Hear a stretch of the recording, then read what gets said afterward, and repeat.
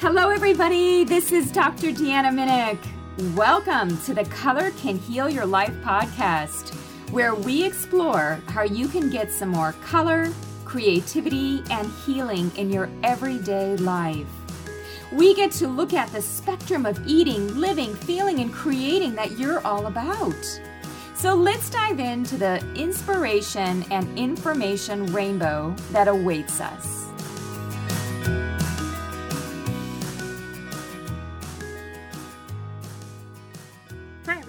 Welcome to the Color Can Heal Your Life podcast. Thanks for tuning in again.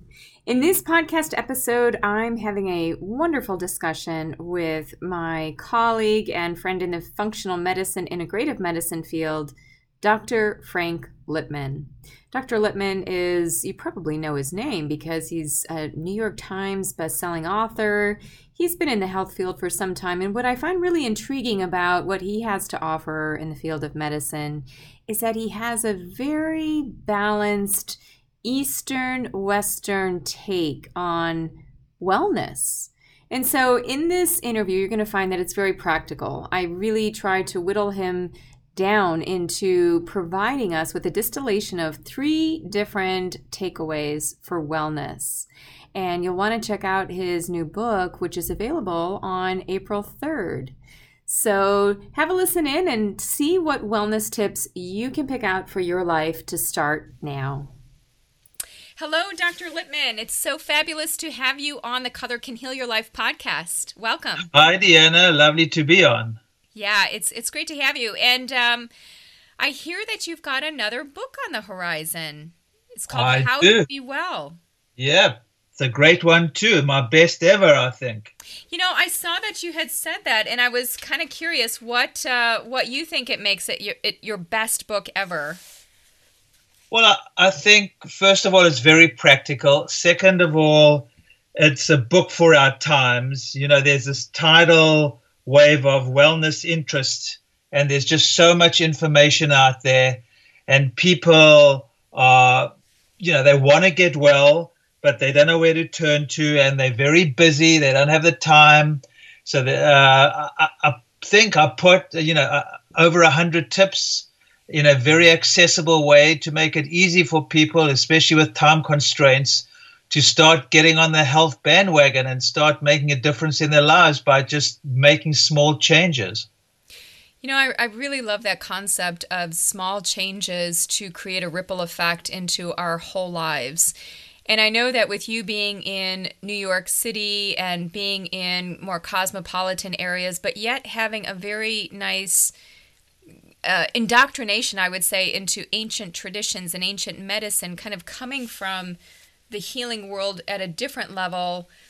You know, I'm just curious, just more philosophically speaking, how did we get into this state of so much busyness, so much doingness, where we have to read books on how to make ourselves well again? How did we even get here? That's a great question. And the book is actually, trying to deal with that particular issue. I think part of it is we've been manipulated by industries, by, first of all, obviously the food industry and the pharmaceutical industry. We all know that. But now I think it's much worse because of the tech industry. And they've made us addicted to our phones and computers and all their little gadgets that keep us busy all the time and keep us hooked in and not able to just be in nature and away from our gadgets. So I think the tech industry, to me, is playing a similar role in our health as I think the food industry has played over the years. And I think we need to become aware of it. And, as we get addicted to food, we get addicted to these tech gadgets, and it's extremely detrimental to our health. And I see the changes happening in generations. I see the 20 and 30-year-olds in particular that I see having more or interesting or different types of issues. And it's probably going to get worse with the younger generations. So I think the tech industry is playing a huge role in this. Now, I want to see the other side of the tech industry because I have been swirling within the realm of diagnostics, point of care devices, wearable technology. Yep. I've seen some people talk about from the stage their experience with diagnosing preclinical onsets of diseases because they were wearing tracking devices. And so by having something like a pedometer, having an app, or assessing their heart rate variability, they actually, or even their sleep patterns, that they seem to have better control of their health. And then I think of the other side of it too, when you talk about people in their 20s and 30s, this is the generation of social media.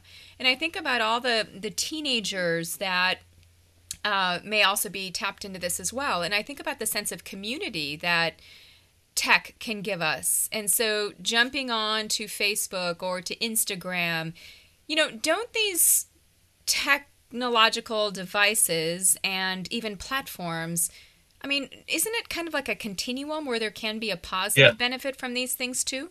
Oh, absolutely. No, you're 100% correct. They're not all bad. It's like everything. They need to be used intelligently. It's like sun or certain foods. It's not a matter of it's either good or bad. It's extremely nuanced. But, and I do feel there's a really important place for these gadgets in helping us monitor our health. But I think it's taken too far. We become addicted to these gadgets. They work on, those pings. You create the dopamine release as sugar will. So yes, I think there is a spectrum, but you need to be very smart about it. And I think most people aren't smart about it, and we are being manipulated. Now, one thing I don't agree with you is the community, the community created by Facebook and these type of social media platforms. I think we got to be careful of. I think I talk about this in my book, by the way. I talk a lot of, these are the issues that I do address. I think they can be helpful, but I'm not quite sure it's the same as being, sitting next to someone, looking in their eyes, being present with people. There's something about community created, in terms of the old types of community we've always had and needed, which is a little bit different. So yes, to a certain extent, there's no question these gadgets are helpful in monitoring whether it's sleep or how much you walk or your blood sugar, and I think that's fantastic. But I'm a bit wary of some of the communities or how we start the communities created with social media. I'm more wary of that, put it that way. I mean, it's the same as Western medicine. It's not that all Western medicine is bad. Western medicine is wonderful at emergency care. So I think it's all nuanced. I think we've got to be very, very wary of it. It's not, I'm definitely not saying it's black or white or it's good or bad. It's much more nuanced, but we've got to be very, very wary because we're going down this rabbit hole. So what would be some smart ways to use technology then? I'm kind of curious how you use it, and maybe that will illuminate for us some of the better ways that we can be interfacing with technology. Like, what are some basic tips? Well, I think one of them would be to take a digital detox, whether it's daily or, every week, take a day off, a day or two. It's really interesting to when I get people when I say to some of my patients, okay, leave your phone at home for a day and see how you feel. It's interesting how people get nervous and anxious. It's like withdrawing. So, it's just learning to control it rather than let it control you. So that's one of the things I encourage patients to do. The other one is to have what I call an electronic sundown. By 7, 8, 9 o'clock, the latest, just switch off everything. And you're not accessible to anyone. You're not looking at your computer. You're spending some downtime with your spouse or with your family. I think not having technology at meal times is important. I mean, whenever I go out and I see how many people are eating dinner together and then are on their phones. What else? What are other simple ways? I mean, there are lots of simple things you can do. It's not that you shouldn't have a phone or a tracker or whatever, but I think some downtime or away time is very, very important. Don't get caught up in all the, so many people are so obsessed about how many likes they get on Facebook or on Instagram or whatever. Just don't get sucked into that. Yeah, I think so too. It can have an emotional toll on us if we're not careful. In fact, I just recently had a conversation with one of my social media groups about this very thing. And my kind of feeling on social media is, I think that people use it as an outlet for a lot of their opinions. They spend way too much time on social media. I'm always shocked. I'm thinking, where do they get the time to just like post on everybody's posts and like everybody's likes? And my feeling is, it can also be a vehicle to express whether it's one's authenticity, healing things can come from it. So I hear what you're saying. A digital detox, electronic sundown, meal times are absolutely, I think that we have to remember what it's like to relate to the person across from us. And that dynamic, that relationship, and the meaning and the impact of it. And so, yeah, I think some kind of blend is good, so that we feel connected, but yet we don't lose sight of people.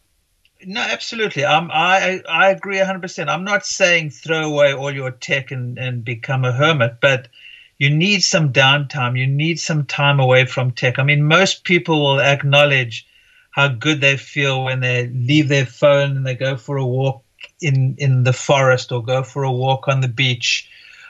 So we got to get, you mentioned it earlier, I'm all about not going to live in a hut back in Africa, but I'm all about, getting to understand the simple things in life that make us happy and being grateful and aware of, the ordinary things in life that have extraordinary healing effects.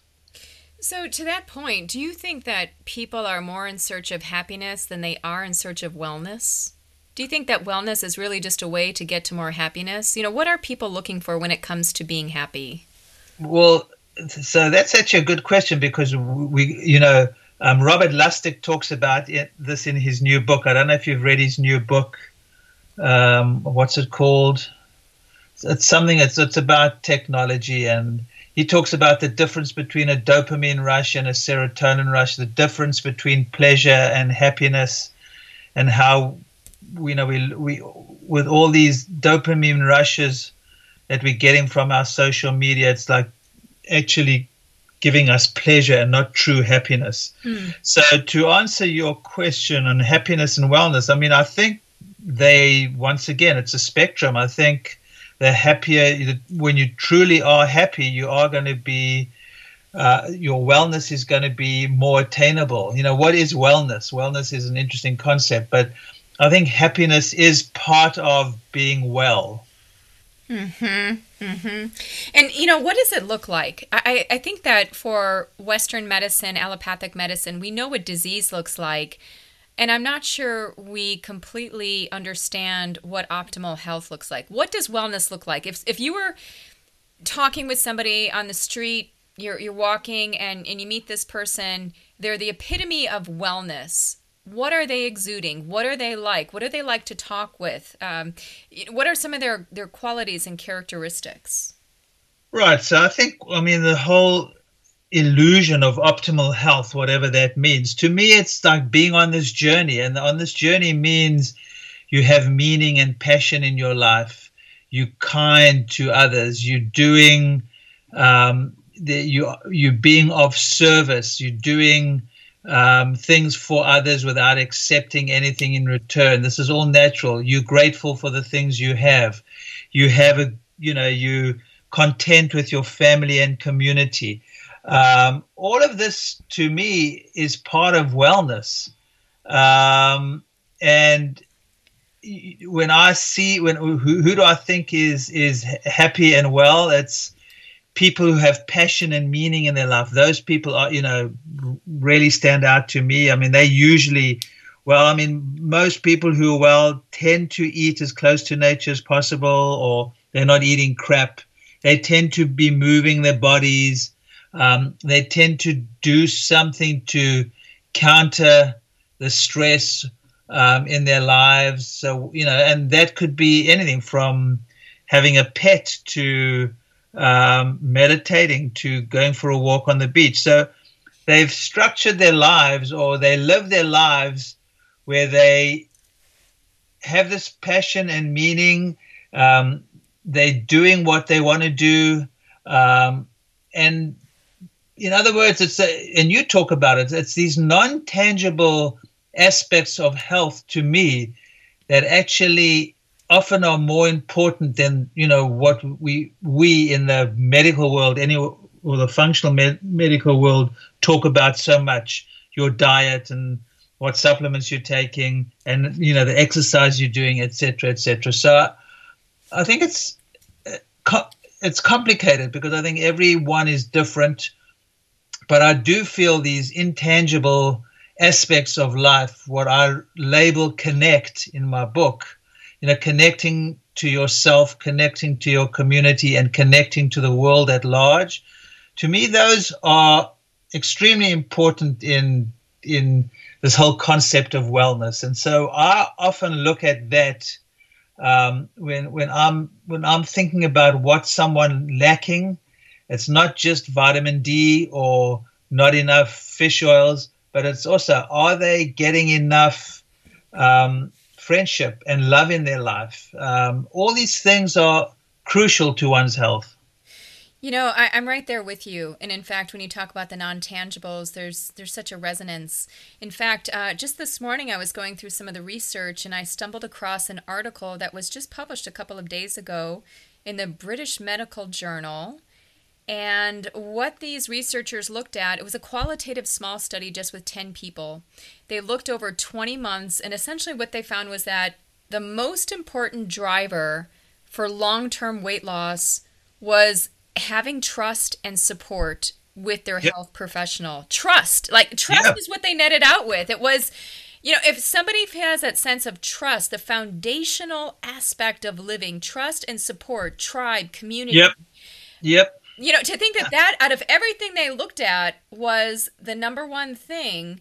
Can you wax on that a bit? I mean, how does trust look in our lives? What should we be aiming for? How do we get more trust? It makes perfect sense. And this is where I'm always a little bit wary of the tribes and communities created on social media, which I think are a good thing too, don't get me wrong. But when real trust comes from being around people, knowing that they're there for you, whatever, at any time, whatever you do. And that comes from living in a community and being with people and being with them in a physical way. So I think trust is huge. I mean, I can affirm that just from my practice. When someone trusts me and believes in me as a physician who's going to help them, the chances are that they're going to get better, whether I give them this supplement or that diet or whatever I do. The trust to me, that's one of the intangibles that I think are key to health. Having that trust and support is so important. The problem is that many people, number one, do not even trust their own bodies. They don't trust the government. They don't trust their neighbor. They don't trust their tribes, and they don't even have this. This is like the biggest complaint that I see within the communities that I work with healing programs. One of the biggest things is that they don't feel like their spouse supports them, their partner supports them in these changes. And as a result, or even their kids. I have a patient who, her grown daughters don't support her life changes, even though she's had radical improvements in her health. And so I'm kind of curious, how do we get there when it feels like the world is against us? We can talk very elusively about these non-tangibles, but unless they become practical and real and have a path, a beeline to get there, they just kind of remain out there. Great point. And I think you've touched on something that's very difficult, even more difficult because there's no easy way, or there's no there's no toolkit here. In other words, it's not like you can go somewhere and they'll say do X, Y, and Z. I think it's different for every person. I mean, we are complicated beings, and our families and all these, what's the word I'm looking for? These, the dynamics in your family, the dynamics in your community, the dynamics with yourself are so key. And what's really interesting, my daughter now is a therapist. And we often, as she gets older, she's now 30, we're having more interesting conversations as she starts seeing patients. And she's made me so aware of all the dynamics of how important, these inter-family dynamics are, and the dynamics between different parts of ourselves and how we relate to each other, how we one way with one person and another way with another person. So I think these are the more you become aware of yourself and more in tune with yourself and start being how you want to be, people see that, and you can't change anyone else. You can change the way you are, and that hopefully will change the way they are. But I do think these are extremely complicated issues. The dynamics of how we are with the different parts of ourselves, how we are with different members of our family, of our community, and there's no one way. And this is the beauty of life. And the more you become in touch with yourself, the more, and this is where meditation really helps, the more you tune into yourself and who you are in the world and how you relate to the world, the more it helps. And the best you can do is change yourself and become aware yourself. You can't change the way your kids react to it or your spouse or whatever.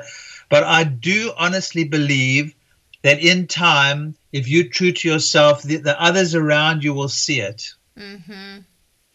I agree. I feel like we are living in truth times. There's a lot of illusion. There's a lot of being fake. And then there's a lot of truth emerging. And that has to start with us.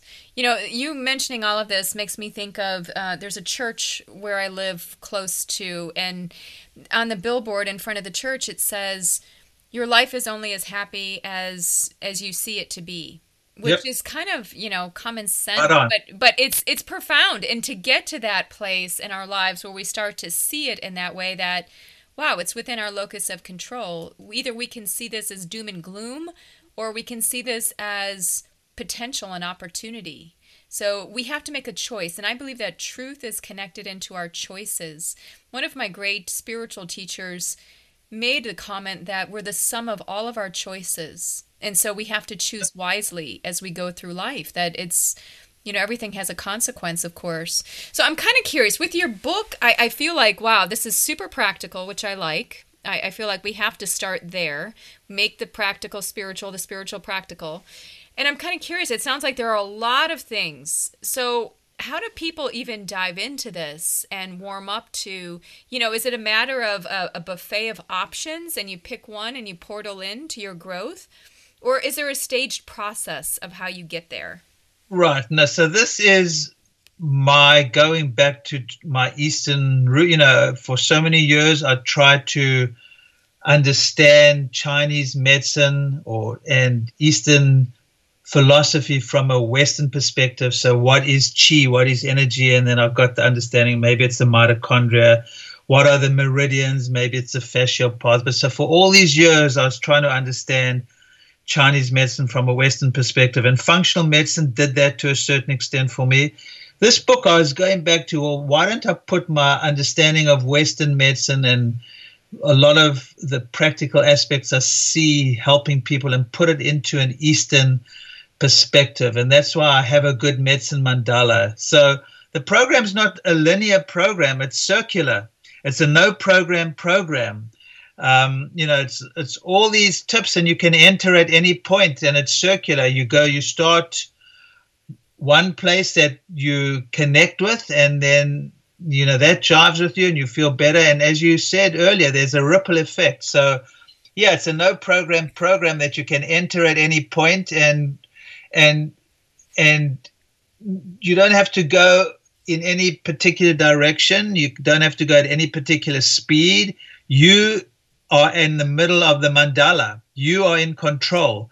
No one else knows your body as well as you do. There's no one way to be well. Some authority or doctor can offer their best assessment of your diet, of your routine, your lifestyle, your mindset.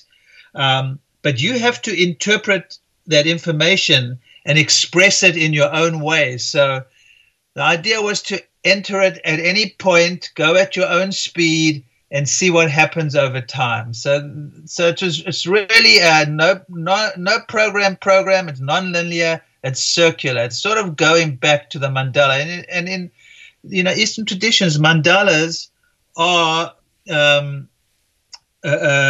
it's a sacred symbol. It's used in many wisdom traditions. It's almost always a circle, and it represents wholeness and potential and the infinite. And it actually represents the unknowable and the eternal as well. This whole cosmos. And so the mandala is a way of establishing the sacred practice and meditating on it. And I know it's a bit grandiose to think like that, but that was sort of the idea of the whole mandala and thinking about your health in this way. So it does sort of fit your model to a large extent. Oh, definitely. I don't think in lines. I think in circles. Circles Yep. are very feminine. They're connected to story, Yep. myth, metaphor, archetype. Yep. And like you said, they're cosmic. They're timeless. So I really like that because I feel like people have been in the mode of rigidity and they need a little bit more flexibility and to move out of those thinking ruts and into a space of where they really do feel complete and whole. Yep. Since you are connected into traditional medicine and, mandalas and meditation and ancient ways of healing, one of the aspects of healing that I have really focused a lot of the work that I do on is that of color. And the reason why is because it's a unifying force. It's something that we can all share in. It's in nature. It's in our bodies. It's in the foods that we're eating, the clothing that we are wearing. And so I want to get your take. First of all, I'd like to know what your favorite color is. Usually I start the show that way, but I just felt like diving into your book straight away. I'd love to know, number one, your favorite color. And number two, what do you think, either scientifically or intuitively, about the role of color in healing? I think there's obviously something to it. I know absolutely nothing about it, to be quite honest. It's one of those areas that I've never really explored. I'm more audible. I'm like obsessed with music and sound. But I think color is really, really important. My wife is very into the whole colors and that aspect of healing. It's, to be quite honest, one area I've never really explored, although I think there's a lot to it, and I know that's your thing. So, well, I'm just kind of curious because even the medicine wheel, divided it for different color associations, and I'm just curious. You don't have to be an expert in it, but have you noticed the use of color in certain healing traditions? I mean, even the Samueli Institute did some work on optimal healing environments, and using different colors in a hospital room, helping people to heal faster. I don't know. There's no question. Certain colors. Yeah, look. I agree with you. I just don't. It's not an area that I've never explored deeply or really understood as much. But I absolutely intuitively know there's something to it. But I can't give you a really intelligent, knowledgeable answer on it. Except I know intuitively there's something obviously to it. But I can't really go further. I'm sure you and your audience know probably 10 times more than I do about it. Well. In terms of my favorite color, it tends to be in the blue-purple range. Mm-hmm. So I can see that. Yeah, blue-purple within the spectrum and the symbolism of blue-purple is.